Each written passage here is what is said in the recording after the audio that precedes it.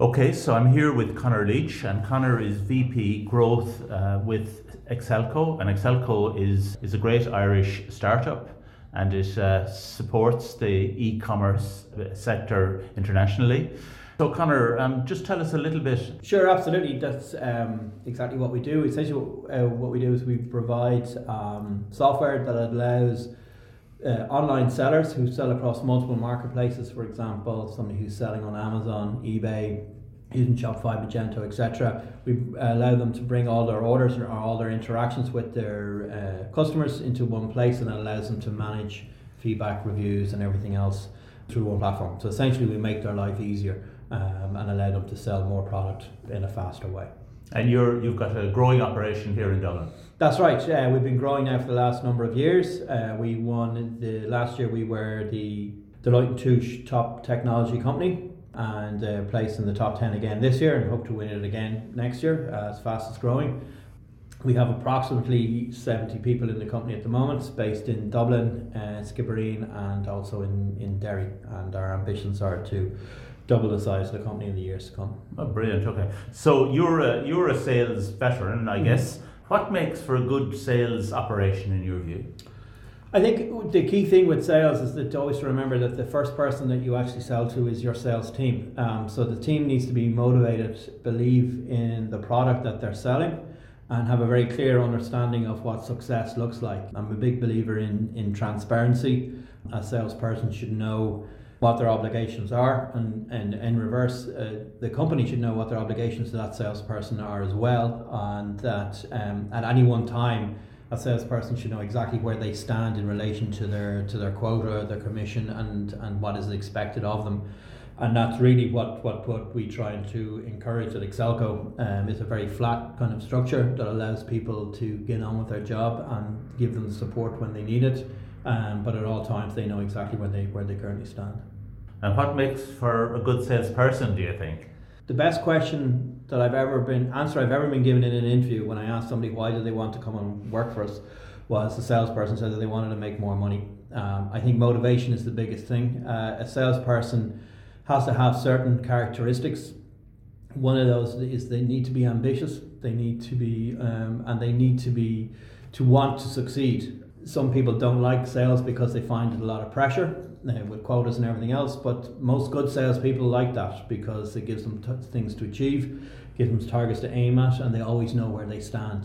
So that's the kind of personality that I look for. Somebody, I think everything else, as in product knowledge and techniques to a certain extent, can be taught, but what you need at the beginning is somebody who is enthusiastic and willing to succeed and wants to succeed and is comfortable in that environment.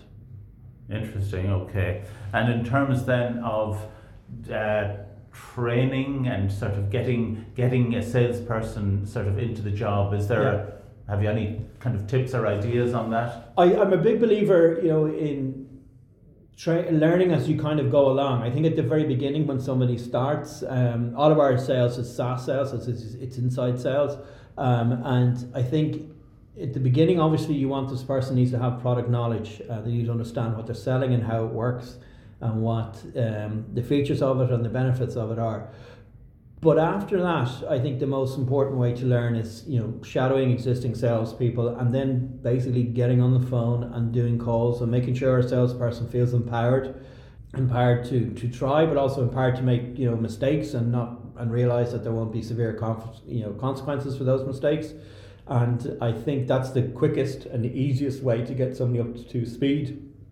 We work in an environment where a relatively small company, so we don't have a training department. So we're not a huge, enterprise organization, and really that's the best way that we have found, particularly on sales, to train people up, is to actually get them into the process of selling, make sure they feel supported, and make sure that through shadowing and everything else that they get on message, and it tends to be that people come up to speed very quickly as a result of that process. And how do you think Irish people are as salespeople? Because you've probably come across all nationalities in the sales role.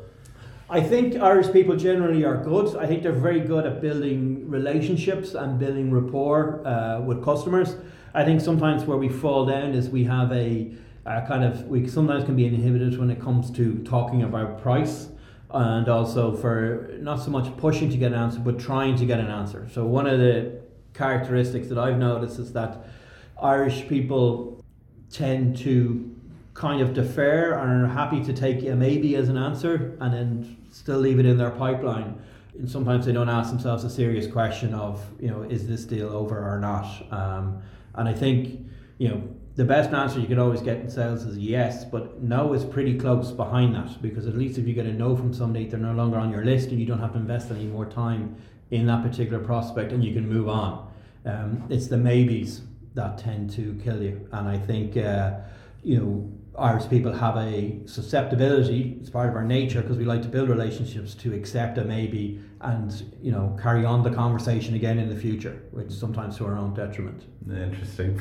In terms then of the your business is you sell to e-commerce businesses effectively. Yeah. So Ireland doesn't have a great e-commerce sort of sector really. I mean, it's no very significant business. I guess Mixed Garage, you were saying, is probably one. Do you think there are opportunities for Irish companies in this space? I think there are huge opportunities for any company that's selling any type of product to sell online. The paths are difficult, but selling online through the likes of Amazon and eBay gives you huge exposure to global markets really. So you're talking to a huge market of consumer. It's also more competitive, as there'll probably be people selling similar products to you on those sites, but there's definitely opportunities there.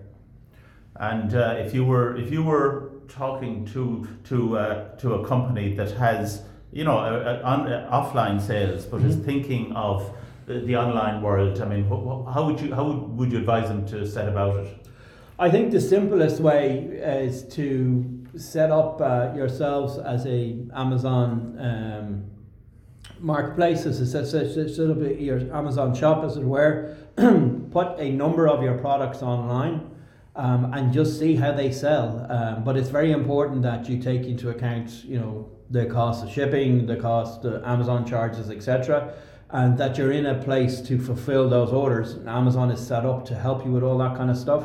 It's a very transparent system, but you need to, it's not just a question of we sold 200 units at €100 per unit. It's more a question of what were the costs associated with selling that, and is it still profitable or not? And I think that's the biggest decision for people who sell on these marketplaces. It's almost, at what price do you want to, it's important that you know the price that you want to show your product, but also the price that you want to drop out, whereby you're not making any profit. And we've just obviously closed Black Friday there last week, and there were, I'm sure there could be quite a lot of retailers who think they're delighted that they sold 3,000 and 4,000 units of their product, but if they made a 10% loss on each one, then they're in big trouble. And it's important that you're aware of those type of metrics before you start.